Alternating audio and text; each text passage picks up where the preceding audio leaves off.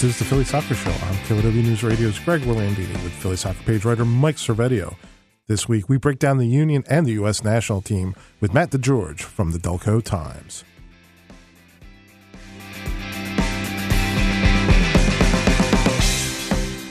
In the studio from the Delco Times, Matt DeGeorge with us again to try to make sense of everything.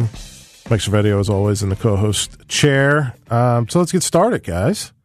Yeah, the Union won. Union won a game. That was exciting. Breaking. We were all there. We were there. It was interesting. It was cold.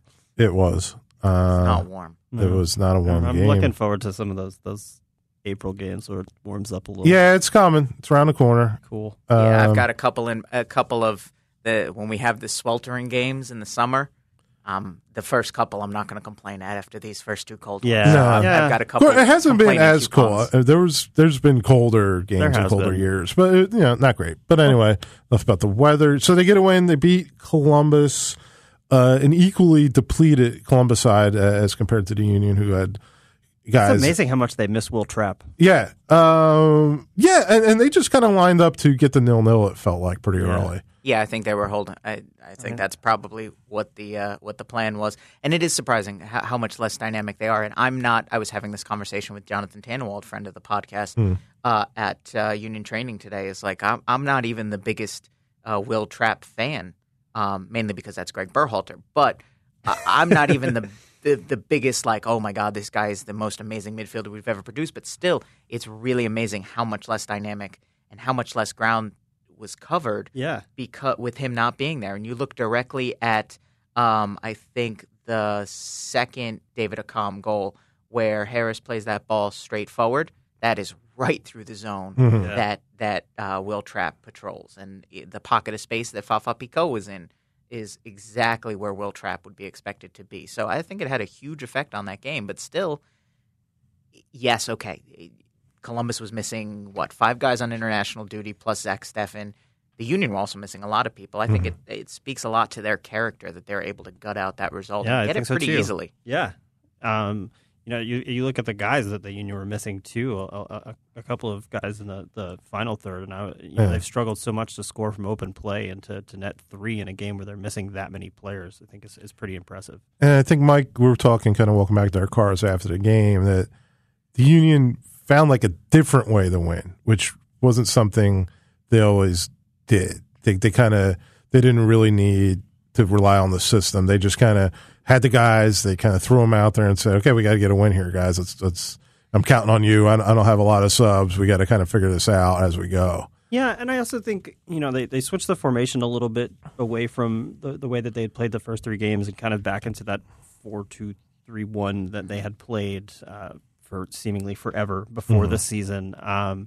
But I also think that you saw some of the fruits of the new strategy of pressing a little higher up the field and playing faster through transition. I think particularly when you look at David Accam's first goal, and to the second one to an extent, where the first goal really starts with a turnover all the way in the Union end, which Jack Elliott wins, and then it's quick to Harris Medunjanin, it's quick to Faris Fapico, and then it's quick into Accam. It's 4 passes and they're in less than 10 seconds. Yeah, and I think that's been that was the most impressive.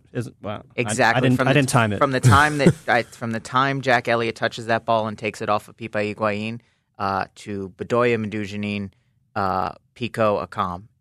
To post and in 10 seconds. Wow. Yeah, and I think that is what Ernst Tanner and Jim Curtin are looking for from the new strategy of pressing.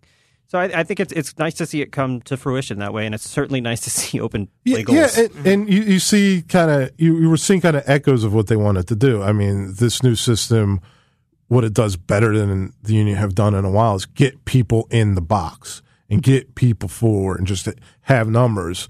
The finishing hasn't been what they needed until against Columbus, but they've had the bodies, they've had the people getting into good and dangerous areas. It's just they haven't been clinical.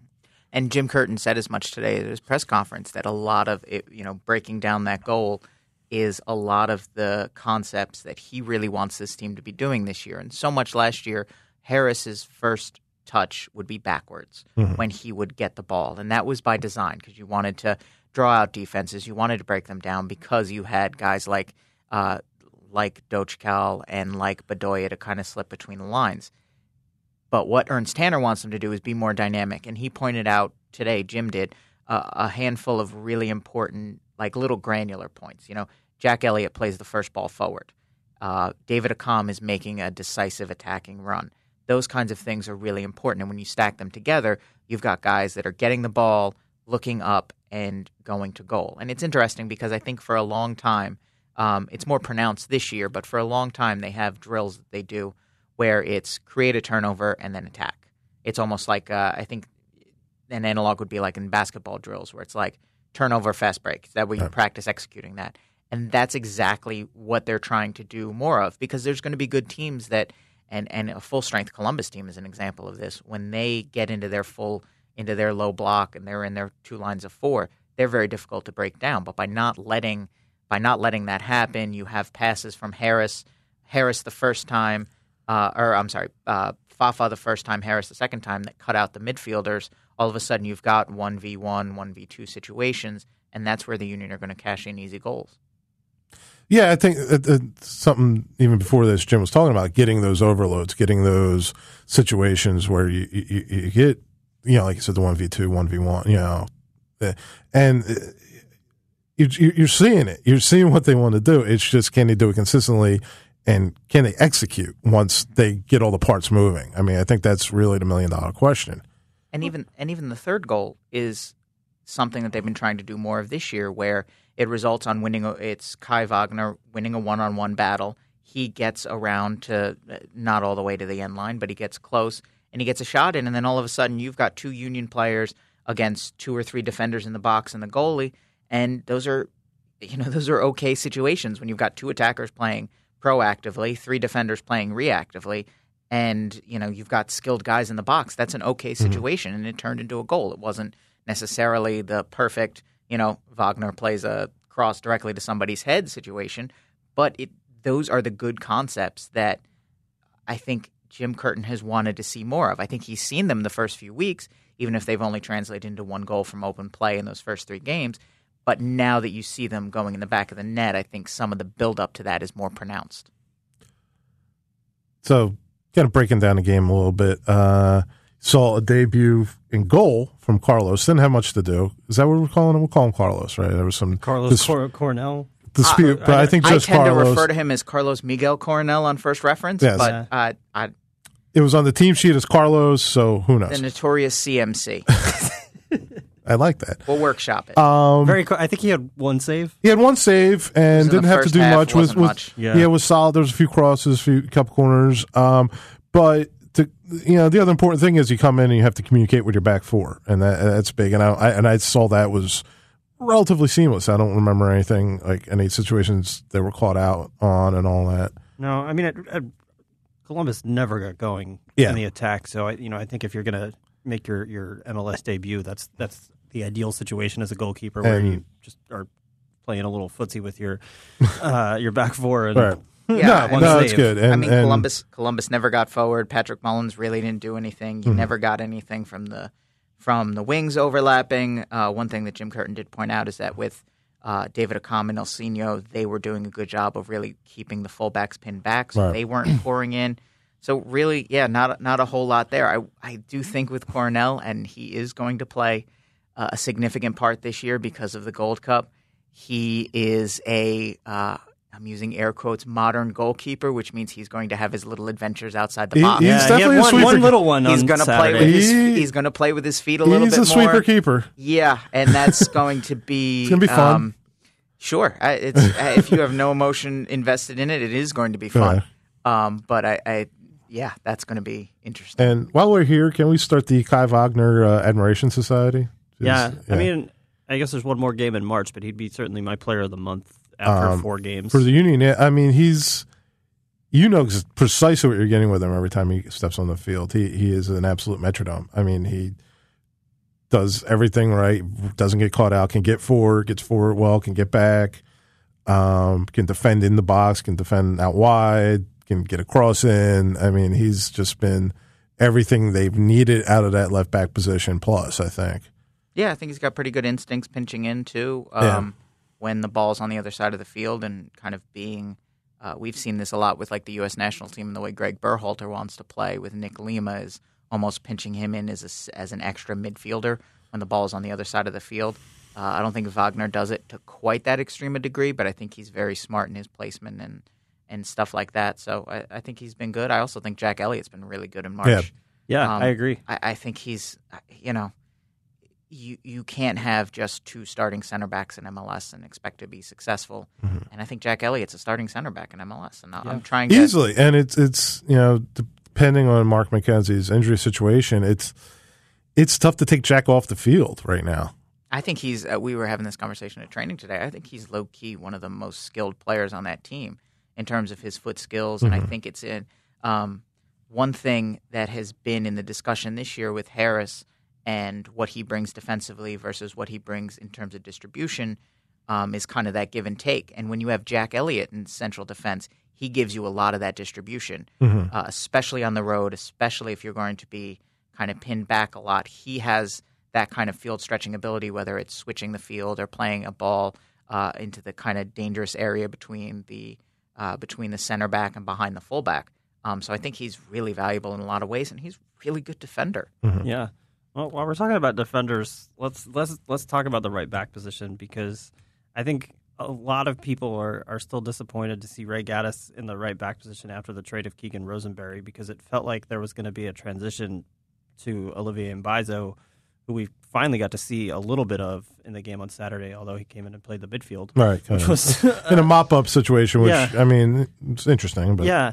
I know he had a little bit of a nick in the preseason, so he probably wasn't up to fitness, but I have to think he's getting there now.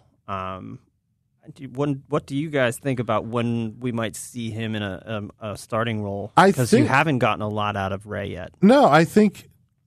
pending injury, and you don't want to rush a guy back. I mean, he's a younger guy, so you think he's pretty resilient, but you still don't want to rush him back. But he's got to get on the field for me, because he was the reason why you traded a very good MLS right back who you invested a lot of time and angst into to acquire and kind of nurture and all of that. And who had a rebound year last year and was one of your better players, I thought, last year. He was an MLS quality guy. He was a younger guy. He wasn't a kid anymore, but he was coming into his prime at 24, 25 when kind of players start moving into that area. And you did it to get, Mbaizo on the field, 19, 20-year-old kid, which is fine if that's the plan, but he's kind of got to get out there because Ray doesn't really fit your system right now. Ray's not a guy that's going to give you the width that you need out of the fullback spot in this system where your width is coming from the fullbacks. Wagner gives it to you. Ray's not. It's not his game. He's not really doing it. I mean, he'll show a flash here or there, but he's not an offensive player. I mean, we know that. So for me, I mean, if your whole justification. Well, it's just stuff we don't know about, but your whole justification when getting rid of Keegan Rosenberry was to get Mbaizo on the field, then Mbaizo's got to be on the field. Yeah. I mean, he'll get it sometime if Ray Gaddis gets a Gold Cup call, right? I was making sure you guys are paying attention. That's wonderful. I mean, I would argue that there was a lot of monetary value that came back for Keegan Rosenberry, too. No, that's fair, and there was. $350,000 in cash is what's paying for Jamiro Montero in part, so... I think you got a lot back. I'm of the opinion that I don't know that there is a huge need to rush Mbaizo in there. I think he's a talented player. I think he's an upgrade in terms of what he can do. But I think there's a certain value to Ray Gaddis as I'm going to defend Ray Gaddis. I think there's a certain value to Ray Gaddis as a stabilizing presence while you manage the transition into this new system. I think when the time comes for them to find that next level and to try and go beyond what they were last year and say, okay, it's time to turn it on. We need our best team and we need this team to start clicking. I think Olivier Mbaizo is going to be the guy. But I think until that point, Ray Gaddis isn't at this moment hurting you. He's not hurting the team. He's not maybe adding that extra bit, but Ray Gaddis is what Ray Gaddis is. You know what you're going to get from him, and you're going to get a decent defensive performance. And I think, when you play Montreal for the first time, which I believe is sometime in May, I think Ray Gaddis is going to be the one who's out there to deal with Nacho Piatti. I think there are things that he brings that are positive, but maybe not the fullest realization of this system quite yet. So I don't think that there's a huge rush to get him in there. The podcast that's all soccer all the time. It's what's new on the soccer scene. Every week on the Philly Soccer Show, hosted by KYW's Greg Orlandini. What was the experience like for your first home game? It's always interesting to hear from players that come over from Europe. They don't have it like here in Philly. Things will get a little more real for us tomorrow as well. Was that the coldest soccer game you've ever played in? Wow, it's crazy. Join the thousands who hear the Philly Soccer Show on iTunes, Stitcher, or wherever you find your favorite podcasts. I think also having, two outside backs, one of which is a little bit more defensive, allows Kai Wagner to be a little bit more free-flowing on the attack. I think there's an appeal to that for the Philadelphia Union because he's kind of an unknown quantity for most teams still. Like there's not a lot of tape on what Kai Wagner has done, a couple of games now. But I do think, having a more stay-at-home outside back on one side allows the other one to go a little further upfield. And particularly if you're going to unbalance it. So the argument is that I think a lot of times your left back is your better attacking player because American soccer establishment doesn't always put the most respect towards deciding who should be a right back as they should. So Kai Wagner is going to be the one who is probably going at a weaker player on the attacking left, defending right, as opposed to Ray Gaddis being that stronger defensive player who can accommodate. There's obviously the argument of the right back getting forward to try and engage the left midfielder and engage the left back more and keep them pinned and defend them that way. But I think that in the short term you can live with a little bit of unbalanced nature in that. In the short term, but and Matt makes good points about that, but that's not how all of this was presented initially, though. That's. Well, and I think the conversations have to be holistic too. Like it's hard to separate this sometimes. Mm-hmm. So like last year when you look at Atlanta, when Atlanta was at its best, what was basically happening is their fullbacks were coming so far up the field that what started as a 4-2-3-1 was really a 3-something. It was really a 3-back because you had Jeff Lorenowitz sliding back and being that extra center back, and you had your fullbacks so far up. And I think eventually that's probably what Ernst Tanner wants this to look like in a fully actualized state, is having those fullbacks that far up. And yet we can say this press to its maximum conclusion. Right. It allows you to do the high. It allows you to really do a high and a sort of a middle press. And people that are more smart than I am can talk more about where the line of confrontation is and what that means and stuff like that. Right.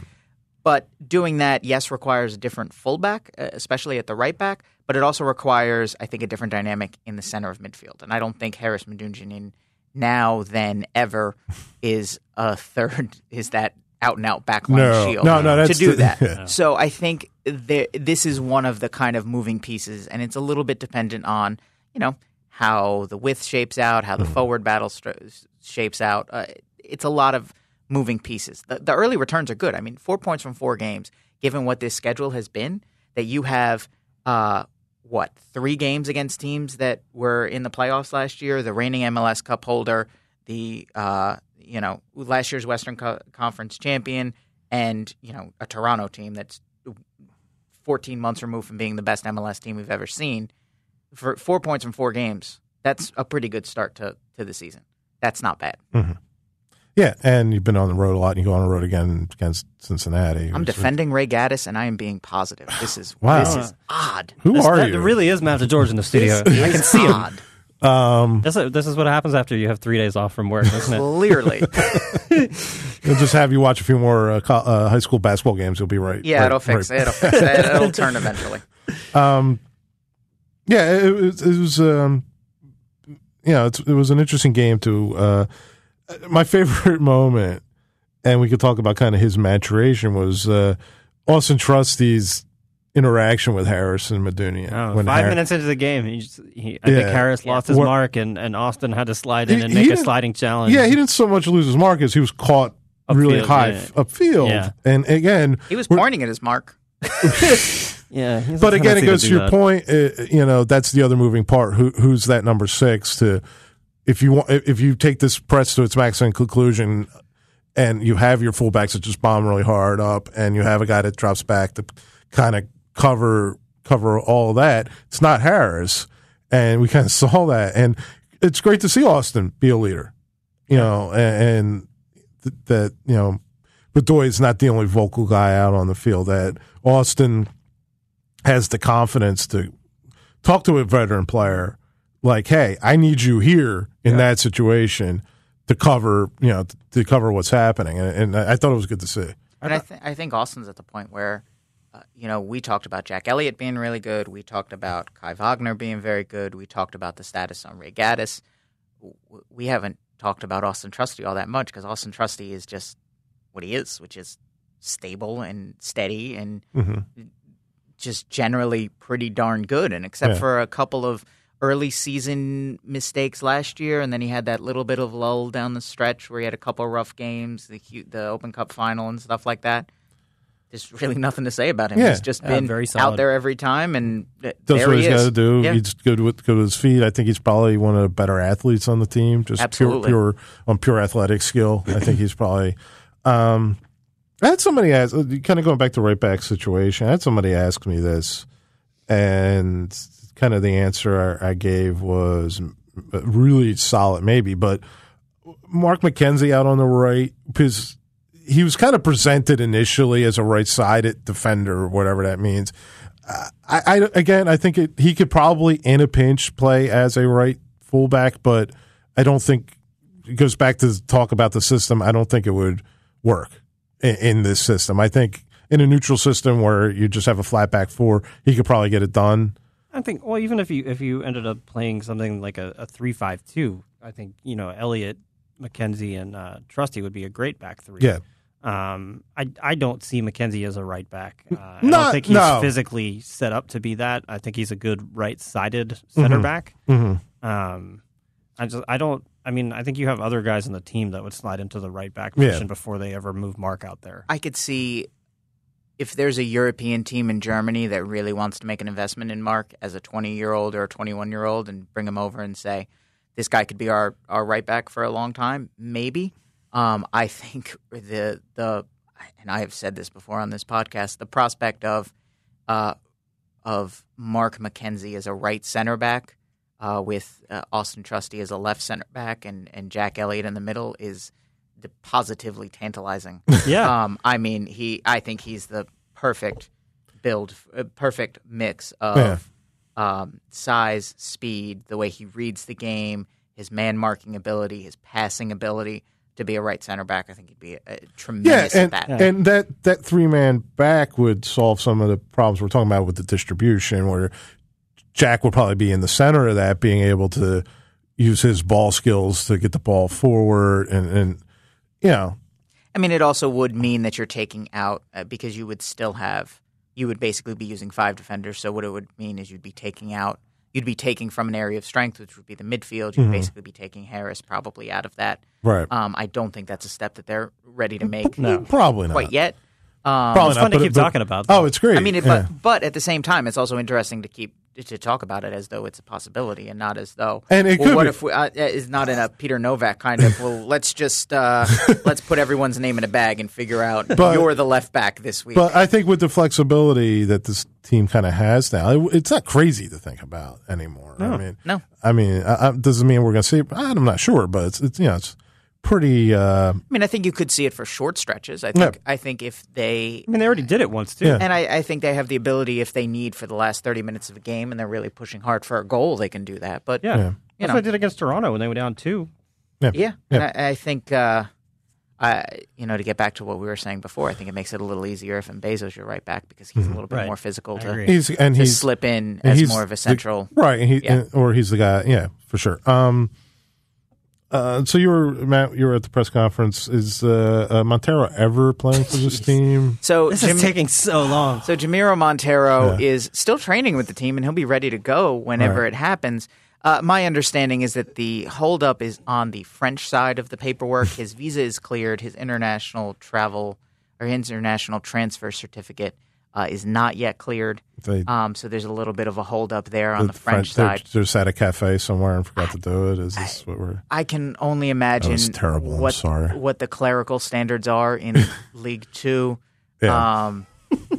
You don't know them all? I do not. I don't. Well, I mean, the Premier League up to a couple of years ago, I think, was using fax machines still. So, I mean, it tells you about that. Yeah, and I think there's a how to say this in a nice way. I think there's still a provincial type system that maybe reigns in some of the smaller European leagues. Mm-hmm. Certainly still in Italy and probably in France too, among those mid-sized clubs. That we'll get to it when we get to it. Kind of. That is a little bit more of a They're also in a situation where they're likely going to be promoted. So when you're likely going to be promoted, that means that there's money, and when there's money and there's players that are not there, that means there's questions about who gets what money, and I sense that there might be some discord there, which is all to say that it doesn't make any sense because it behooves Mets to have Jamiro Montero playing somewhere, and if he's playing for the Union, there's nothing he could do for the Union that is going to adversely affect Mets' position in the table, which is why he's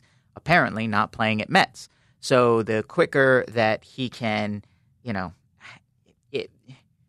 no one's forcing them to do this. Mm-hmm. So the faster that he's playing for the Union, the faster that Mets can know, okay, we have a good player that we invested in, and look at him, he's going to be fit and ready, and he can come back to us and maybe contribute next year when we're in Ligue 1 and we need some help. Mm-hmm. Or look at him, he's performing so well, here's a way to get him off our books because we don't want him on our books anymore.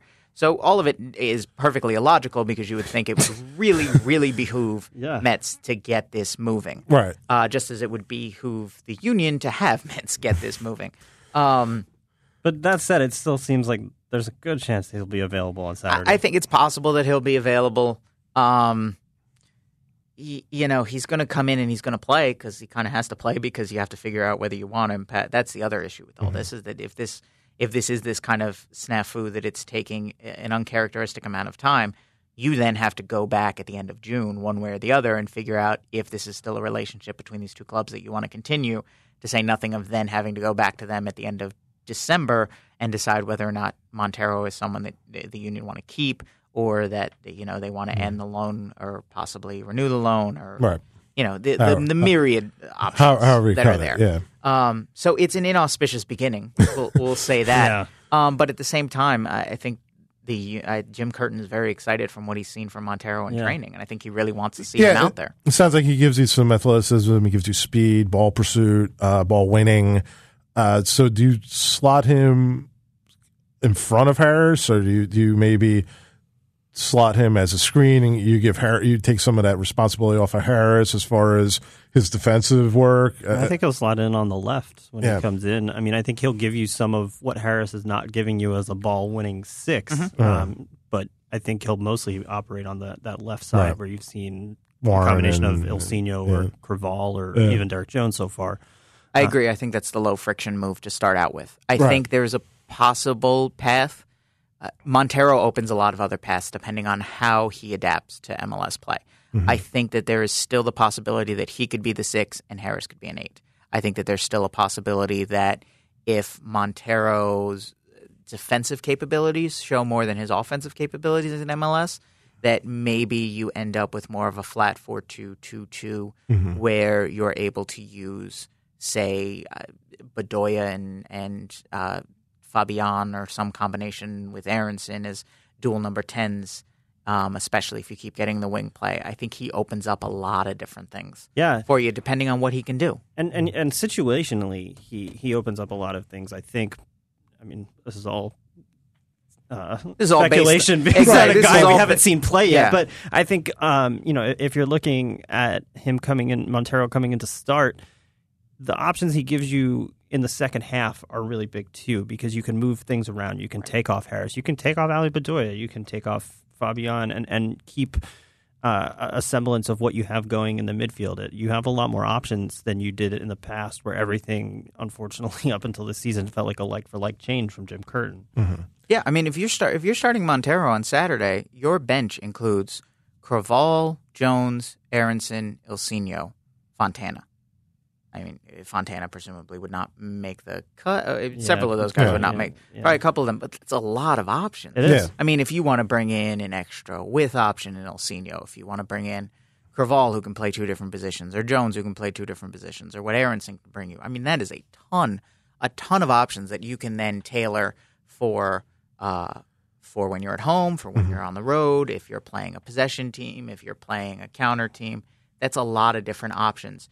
It all puts a big burden on Jim Curtin, and I think Jim Curtin knows that he has more options than he's ever had, and to dial up the right ones consistently is a challenge.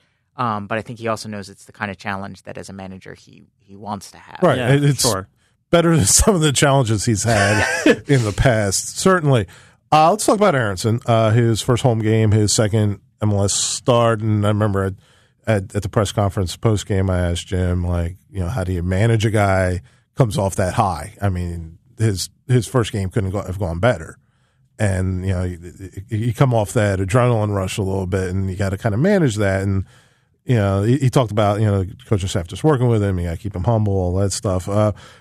I thought he was good, not great. I thought he maybe did the extra thing a couple times he didn't need to do. But one thing I like, he's not afraid to make that pass. He's not afraid to make that home run pass, and he's not afraid to try to pick people out. And he has confidence. I think he's got confidence in himself, and I think he's confidence in the guys around him. And in that number 10 spot, that I think he knows that role pretty well. Just talking to him, we had an interview with him last week. Just talking to him, I think he really understands that role and his need to kind of be involved and be kind of working with the other players. It's not so much an individualistic thing like a striker. I think he really has internalized that. And I think the thing that I really enjoyed watching him do on Saturday is that I think he appears in really good space. Yeah. Mm-hmm. I think certainly against Atlanta he was on the ball more, and I think he was a little bit more dynamic with his playmaking and slotted in some really good passes. But I still think even though he wasn't able to have as much of an impact as he did in Atlanta, he appeared in some really good spots. He slid out wide a couple of times and let guys make runs through the middle. He went out wide a couple of times and got the ball. He was a fighter for most of the time. I thought he was pretty good at being in the battles. Yeah, he's got a soccer IQ. He's got a really good soccer IQ that he just reads the game and kind of knows where to be and knows where the space is. And again, and like you said, like Matt said, Columbus didn't have Will Trapp, a guy that can clamp down on a lot of that space. So it would be interesting to see how that matchup would have been. But Trapp wasn't there, so he was able to take advantage of that and kind of find. He looks like he's good at finding the game. Yeah, I think he. One of the things I recall talking to him about early this season was how much he learned from Borek Dochkel, and I think there's a direct connection there, which is not to say that it all comes from Dochkel, but I think he's picked up a lot on that in this system and how the Union want to play, of where the pockets of space are, where he can be, where he should be. I also think he has an instinct where his first look is forward a lot, which is something that maybe is the mentality that you bring to that position, and that's just something that he innately has. But that kind of insistence on constantly going forward, I think that's important, especially if under Ernst Tanner you want to play more direct. It was great he got that goal in Atlanta, but he really should have had 2 assists with how well he was passing the ball and just finding people. And not to take away from that goal, but I'm still extremely curious as to what Brad Guzan was doing on that goal. Brad Guzan is curious on what Brad Guzan was doing. I don't know what that. It looked like he had been hit with some kind of Harry Potter spell, and just kind of fell backwards. I don't think that ball was deflected. I think it was deflected. It got a touch. I know it went through traffic. It went through traffic. Heel a little bit. Yeah, okay, but it wasn't a drastic. I mean, I watched it a million times. I mean, your reaction still should not be "I'm dead." Yeah, I mean, which is basically what it is. He's taking like a little bit of a lean towards the left, and it kind of goes back towards his right, but not in a way that like it would have been like out of bounds for him to make a dive for it. Right. Like, even if he wasn't able to get to it, I think diving in the direction that the shot was coming towards would have been a better look than just falling backwards on his butt. Right. Like, I'm effort concerned would have what been that nice. means for Brad Guzan's process, because that means that his move to stop a ball is locked in the first Millisecond. 300 milliseconds, and then after that, like if the program doesn't run right, like after that, he's like, I'm done. I'm just falling backwards. I'm done. And I'm on my butt. I'm falling to the ground. Yeah. Like that was not. It was a great. Again, it's Brendan Aronson looking up, trying to attack, trying to make something happen, and being aggressive, and he's rewarded for it. But it is poor goalkeeping. But it's not good. It's not good goalkeeping from not a great look. From someone who is still sort of U.S. national team. Not after that moment. Radar adjacent. That was the end. That was the period. Oh, he's now behind Cody Cropper in my mind. So while we're talking about Aronson, though, let's talk. I think. Can you please refer to him as Medford Messi? No, I'm not going to say that yet. Hashtag. No. Hashtag. Hashtag. You guys can make that happen. Okay. I'm not it. But I think the question with Aronson now becomes, can you play with Fabian and Aronson on the field at the same time? How do they get along, and what does that look like? That's a great question, and Aronson can play deeper. I think he can play the 8 as well, and that crops up other questions like we were just talking about, that all the options Jim has, and he can, if you want to go for a more offensive look and just it really limit what we've seen with Fabian for obvious reasons, but that's a joke we can get to in a minute. Seriously. Too, but he's just talk about that. In his short, brief Union career so far, and I think this is probably a characteristic. He seems like a guy. He's more of a guy that like wants to move and go. He wants to get the ball, move it, go, get into box, kind of crash into the box, be aggressive in that way. Where Aronson might give you his instinct might be a little more time on the ball. So I think you can make that work. I think if it would push Fabian a little higher. And I think that's the answer. He can kind of play a false 9. Yeah, it would be more of a false 9, striker. or you push Fabian a little higher, where Aronson can kind of hit those balls from deep and hit them forward. Yeah, I don't know that I see it happening behind 2 forwards. I think Fabian becomes the second forward in this scenario in that for me. Scenario, It's more like a 1-1 instead of a 2. But then you also have to consider how many options you do have at forward, and at the moment you have a lot of them. Yeah, because you do have Calm and Pico, who are essentially those second forwards, and you still have Sergio Santos. So I think there is that possibility, and I think there's the possibility for them to play as dual 10s behind 2 forwards late in games. I think what you're going to see a lot of, because I don't think Marco Fabian is necessarily 90 minutes there, certainly not this week after a couple weeks off, and Jim Curtin even said as much. I think what you're going to see is Fabian going out there with the edict of, all right, you got 60 minutes, go do what you can do, and then you've got Aronson for the last 30 minutes. And it'll be interesting to see how Aronson adapts to that late game challenge of making an instant impact. I agree. But I think you have options there. And I know that this question was floated jokingly by many people on Twitter, including one Peter Andrews, saying that Aronson, jokingly saying he didn't want to use up all of Aronson's minutes for the season in the way that Fontana did. I think you have it's a completely different situation. I agree. And again, I'm forced to be the optimist, which is this is so weird. Extremely uncomfortable. This really is Matt DeGeorge. This is not what I wanted. I'm clenched into a fist. You guys don't understand. This is not what I wanted. It's extremely weird for me. But like, things are, I think, a little different now. Yeah. Now that you have all the things that Ernie Stewart built and all the things that Ernst Tanner is building on top of this, and I think it's why, uncharacteristically, I didn't think that if the Union had started 0-3 this year, it would have been the end of the world, because you saw what they did last year, where they put the pieces together, and they still have that talent. They have more than that talent, and it's coming together. And not all the bad habits, but so many of the bad habits of the past have gone away. They've figured out how to put things together. They've had slow starts, and then they've fixed it. They've, giving up leads is not a thing that they're doing that much anymore. Not getting results on the road is not a thing that they're doing anymore. And with homegrowns, having guys just get minutes because they're supposed to get minutes, because then we can say, look at our homegrowns, and then they never grow. That's not a thing that's happening anymore. It's not happening with Trusty. It's not happening with McKenzie. I don't think it's going to happen with Aronson. I think Fontana's still young, so the jury's a little bit out on him. Derek Jones, we'll see what happens there. those things aren't happening anymore. And I really think that there should be some space to be optimistic about the Union turning a new leaf, especially when it comes to guys like Aronson. Like, I think he has the potential to do more this year in an attacking sense than any Union homegrown has ever done before. Granted, that's a very low bar, and he's probably almost there with the one goal and one stupefaction of Brad Guzan. But still, I think this is a different kind of conversation. It's different. I agree. Yeah, and until it turns out to be exactly the same, and then by mid-August they're in the same point as before, and I'm as jaded as ever, and then you can welcome me back with open arms. Oh, we will. Still, no, it's an interesting point. It is such a new situation they're in, just with the flexibility that Tanner is allowing to.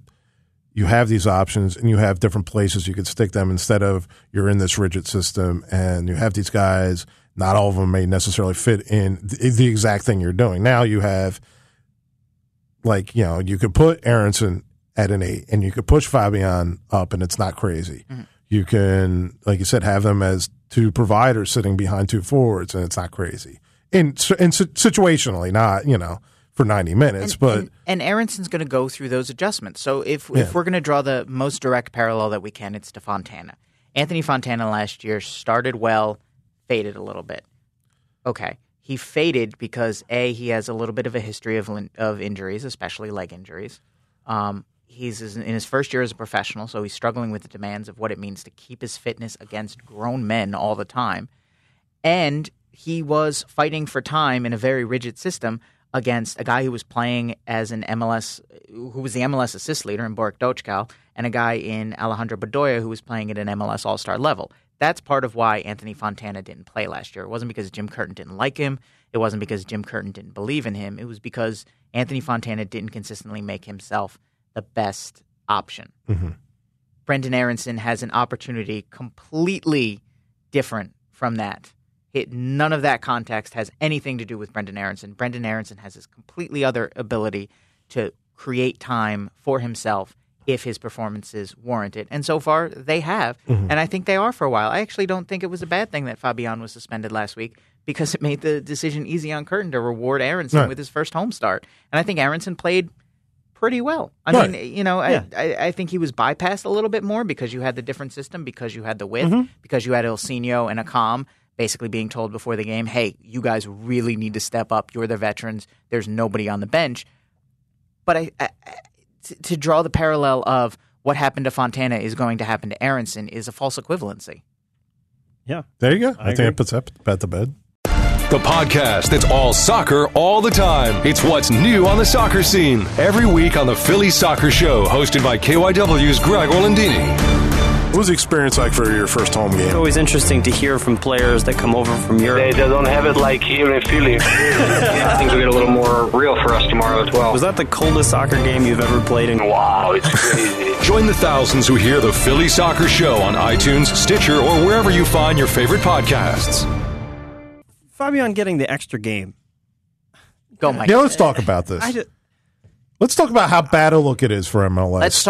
Let's talk about gravity. Is it fumble? Is it common to them give that extra game a week and a half after the foul? Yes, it is. It is ridiculous. Why is that the strategy? Okay, tell me why. Okay, Matt, tell me why, Mr. Sunshine over here. Tell me why that's not ridiculous. So, I think it is ridiculous. I think most of the things are ridiculous.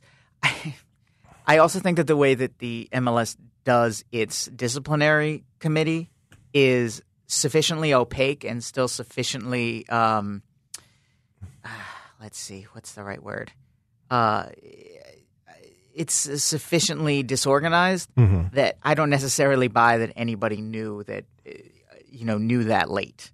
Like I think the union would have known because the disciplinary committee is people from clubs, and people from clubs talk to other people from clubs. So I'm sure that they knew earlier in the process that, hey, they're looking at him for an extra game because of this. So I'm sure that there was a little bit of an advance notice. That's fine if there were whispers and hints. Even before the Thursday. I'm sure that they would have been like, hey, they've been asking questions about Marco Fabian, just as a heads up. I'm sure that is a courtesy that is extended to a lot of people. Okay, that's fine where it kind of leaks drips and drabs like that. I mean, they did the same thing at the end of last year where the Week 34 stuff didn't come out until before this year. Right. I mean, it's just the way that they do it. Right. That's fine. And mainly it's because it's such a rinky-dink operation that it's just up until a couple years ago, it was just guys from clubs who happened to not be involved in that game or the next game for those teams directly that are like, hey, Thursday, can we meet and do disciplinary stuff? What about this? All right, well, it shouldn't be like that. Well, absolutely, it shouldn't be like that, but that's a whole nother, that's a different MLS podcast. beats the podium, say, we're a major league, we want to be on an even footing with the other major leagues, the other sports in this country, we want to be seen as a worldwide brand, and you need a disciplinary dubious goals panel. It needs to be based out of some kind of like abandoned courthouse that is very shady, is probably in a dilapidated part of a major city. It has to be kind of ghostly. It has to have a certain aura around it. Nobody knows where it is. There's some places like this up in Kensington by my house that I could recommend. There's that I called on. There's a place on Avenue of the States in Chester that they can do it. Oh, it's right there. I mean, there there's you go. Plenty. There's got to be robes. There's got to be dark lighting. No, but it's Star Chamber, total bizarro. But honestly, so the MLS week is over by Sunday night. Monday, the discipline should come out. And if a player has gotten a red card over the weekend, they should learn if they've gotten 1, 2, 3, 5, whatever games. Okay. That just makes sense to me. I think it should be early in the week because you do have to I don't know that it could be Monday because you do have to allow room. MLS is very much, I think, of the opinion is that you have to allow room for appeals. And if there's appeals, everyone has to be able to appeal. And then we're not going to announce part of the discipline. We're going to announce all of it all at once. Like the appeal process has to be 24 hours. Someone's got to embed the links in those emails, though. I mean, that takes a while. You got to find the link. You got to watch through the ad to make sure it's the right video. You got to learn about SNHU and stand up if anyone here is in the first generation college, and then you got to embed that. You got to go outside and scream after you've seen the SNHU ad 1,000 times. It's a process. Anyway, but it is a bad process. So it's a terrible process, and that takes aside the fact of if that was a red card or not. I still don't think it's a red card. It's red. It's second yellow, I think. I don't think it's either one. I don't think it's a foul. I think it's a foul going out. It's the KC player leaving his feet, going into Fabian. That's the thing. Fabian wins the ball in that situation. I've watched it a million times. He has the ball, and he is fouled. I think the explanation is that because it's a point of emphasis this year. Yeah. I don't know that the extra game was warranted. I think that it's a risk. Well, it's the ridiculous thing. You see it in the NHL all the time. They call X for the first 5-10 games, and then it kind of goes back. So if this is another thing they're emphasizing, they're going to call it for the first 3-4 weeks, 5 weeks, and then it's going to kind of go back to what it was. I mean, if that's their point, I mean, it's ridiculous. It's just a ridiculous, like you said, it's a ridiculous mechanism on every level. And they want to be a major league. They want to be a destination league in world soccer. They want to be this and that. That's the kind of stuff you got to take care of. I mean, just the refereeing situation overall. Leading into the disciplinary thing is below par. The Toronto Union game should hang somewhere as what not to do, what a referee should not do in any situation. Yeah. That was such a bad display of professional refereeing. Yeah. Anyway, I've got VAR commentary, but we're already deep into this. We are pretty deep. We're not going to go there. Save it for next time. Sure. All right, predictions. We didn't get to the national team. We want to talk national team real quick? Sure. I think it's amazing that we made it through that whole Union game and didn't even mention David Accam as player of the week.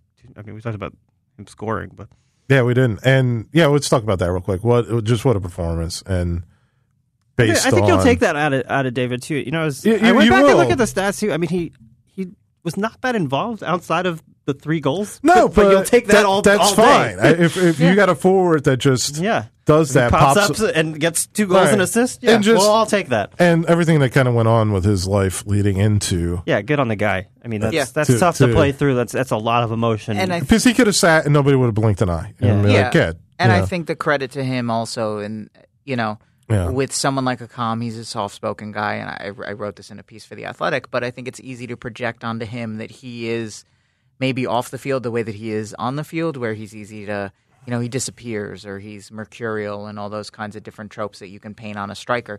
But off the field, I think he was, in talking with teammates, and certainly Jim Curtin always had a lot of admiration for him. He was a really steady guy in practice. He was constantly working, constantly trying. And it's easy to be, I imagine it's easy to be the second highest paid player on the team and just, I'm not playing, I'm not coming to work, I'm not bringing it. And that was never him last year. And I think that there's some very real rewards to that, and there's also some karmic rewards to that in him, doing what he has to do. And you look at those 2 goals. That's what he can be when he had that dangerous early run, forcing defenders to make decisions, the speed, but also the awareness of positioning, and then especially on the first goal, that's a great finish. That's a really deft finish for him to pick out. And the second one, there's a doggedness that he shows in the box to beat 2 defenders and to just kind of bundle it over the line with a little bit of a toe poke. That's wanting it. That's desire. That's wanting the finish. That's like, that's what you want out of a striker. Guy that wants the ball. The guy, he sees a situation where there's blood in the water, and he's going to goal, and he's going to make it happen. Yeah, and I think some of the gifts that he has physically and in the way he reads the game and in his technical ability, those don't necessarily evaporate overnight. Even though last year was difficult and he wasn't able to fully be the strong, explosive player that he has been in the past, but he's still a skilled player, and he's still someone. Are you going to expect him to score the average of 11 goals? Like he was in Chicago, maybe not, just based on the role that you're putting in. You'll probably take 5 to 7. I think if you were to take 5, I think he could be in the 6 to 10 range, even depending on how open this attack is. Right, and how balanced they look like they can be. I mean, if you get 6 or 7 out of Akam, that's fine. That's great. Yeah. And all right, so real quick, national team. We'll get out of here. How's that sound? Yeah.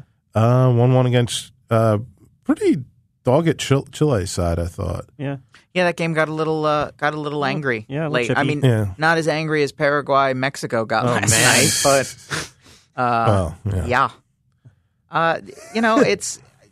it's still early days. It's very early, and still early days in the Greg Berhalter system. I think there's some good tactical things that are happening. I think we have to look at this in the afterglow of Jurgen Klinsmann, where there largely was no tactical understanding, or there was a technical understanding that was not communicated, or something was happening, or there was a couple different tactical understandings that got thrown in a blender, and then you put them together, and then you went from that to Bruce Arena, which was, I don't care what we play, let's just figure out how to get the ball in the net more than the other team does, which that didn't work. And then there was the Dave Sarakin just buying time and getting that was the longest friggin' year. Getting young people that can play soccer in.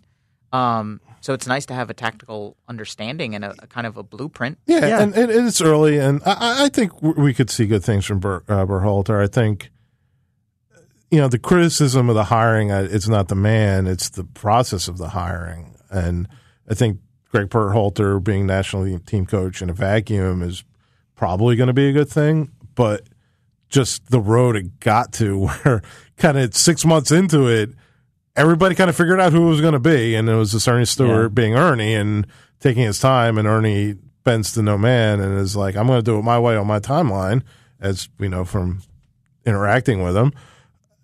But there's more pleasing to watch than they have been in a very long time. And they're a team that looks like they can move the ball. They want to attack space. They want to, they want to play in a positive nature. And it's not just lip service that Klinsmann played. Oh, we're going to attack. We're going to revolutionize how this country attacks in soccer. And it just never came to fruition. You see at least the bare bones of it. One of the things after watching the 2 games this past week that I'm still a little worried about, though, is the dynamicism of the final third attack. I think Christian Pulisic is a step above, at least 1 step above, and maybe 2 steps above everybody else on the field when it gets into the final third and the creativity that he has. I was so frustrated, particularly in the Ecuador game, with Paul Arriola just being completely owned by the Ecuador right back. He got the ball in space on the left side 5 times, did the same head fake, got dispossessed 3 times and passed backwards the other 2 times. And it's just not good enough for me. When you're one-on-one with a defender, you should be able to beat him once or twice. Yeah, is this your extended advertisement for Reading player Andrej Novakovic to be in the side more? Reading player that's never played for Reading. Oh. He's been on loan his entire career. And apparently doesn't someone in Holland want to sign him? Yeah, the team that he's on loan for right now. He's got about a dozen goals for them. Where is he at? It's a mid-level. Okay, it's not fine yet. I don't know how to say the word. Okay. We'll spell it later. Yeah. I think there's still some discomfort to come in the Berhalter era because I think we're going to look at who are the logical pieces on paper. So someone like Bobby Wood is a logical guy who's like, this is a guy who should be playing. And whether or not it's Bobby Wood that ends up playing a lot, there's going to be guys like that where you're like, all right, this guy, based on his pedigree, should probably be in here, but he might not be in their plans. I think Fabian Johnson's going to fall in that in that black hole in a little bit. So I think there's going to be some discomfort there as Greg Berhalter figures out which players in the player pool are his guys and fit his system, as opposed to just saying, "Well, this guy's in this club, so he should be in here." And this, I think that's part of what they're trying to move beyond. And I think Bob Bradley did that, and I think it regressed a little bit when you had all the German dual nationals come in. Not that there was anything wrong with expanding the player pool in that way, but I think so much of it was, well, you're playing here, you're playing here, you're playing here, so we need these guys in. Oddly, that rationale broke down any time a player was playing for a club in Mexico, but that's neither here nor there with Jurgen. So I think that there's going to be a little bit of discomfort there of where, if DeAndre Yedlin's not a fit for the system, even though he's at one of the more prestigious clubs for an American, is he still going to be there? Is what Cameron Carter-Vickers is on paper, how does that translate to what he's going to be on the field and whether or not he's in their plans? Yeah. But I think that's also a natural process. There's always been guys in, France last year when they won the World Cup. There were guys where you're like, well, how is this guy not in the team? Well, he doesn't fit the team. Right. And I think as Greg Berhalter gets more comfortable, we're going to go through that as a soccer country, and that's a good process to go through. I tell people that a national team is not an all-star team. Mm-hmm. It's a team that you need to win. Right. So the player pool is the all-star team. Right. But where a guy plays is not the determination of who the best player is. Exactly. And, there was totally – Klinsmann totally got caught up in that, and especially shunning MLS guys and bringing in the dual citizenship guys and emphasizing them. And if anything, everything went backwards. Yeah, and he didn't have the coaching chops to actually make that happen. He didn't have the coaching ability to get the best out of Fabian Johnson or Timmy Chandler or Danny Williams, or I don't want to call up too many ghosts. So I think Berhalter has an idea of what his system is and who he wants for it. I think some of them are going to be head scratchers once in a while. I think he has an affinity for Nick Lima that might not stand the test of time. He does like Daniel Lovitz though, so that's a plus as a Philly guy. He certainly likes Christian Roldan and Will Trapp in midfield, which I don't like Christian Roldan. I know you know what? I thought he was so poor last night, too. I am not a huge fan. He had a couple times where he had some good plays last night. Yeah. There was a couple times where I saw him and I was like, oh, that's okay. That's Christian Roldan. That's pretty good. So I think that'll all kind of sort itself out. We're in full weeding out process. Yeah, and we're early. I don't necessarily know that Jonathan Lewis is going to be in the World Cup squad in 3. Yeah. I thought he was interesting in 2 substitute appearances because I think he at least has a level of trickery that some of the other guys don't have. So him coming off the bench is not the worst thing for me. No, and I think he's not a consistent player at club. I think Corey Baird will probably fall into that if he continues on this trajectory. But you also have to remember that you're going to have to see what Jordan Morris turns into when he's had more than 6 months of full fitness and things like that. And you're going to still have to figure out where Tim Weah fits into all this and guys like that. And I think they'll be clear-eyed about that and not be blinded. Anthony Robinson has been really good in England, but I think Berhalter's not going to be a guy who's just going to say, well, he's playing in the championship, which means he's got to be better than everyone. I don't think that's true. I think that's called the Jonathan Spector logic. But so I think that's all going to evolve. Yeah, for sure. I mean, like I said, we're very early with what Greg Berhalter's doing. So let's wrap it up there.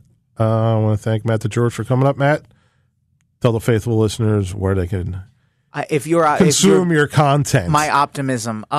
You can certainly find me on Twitter at SportsDoctorMD. It's not this optimistic on Twitter, though. It's very much not. It's a dark. It's a little more flamethrowery.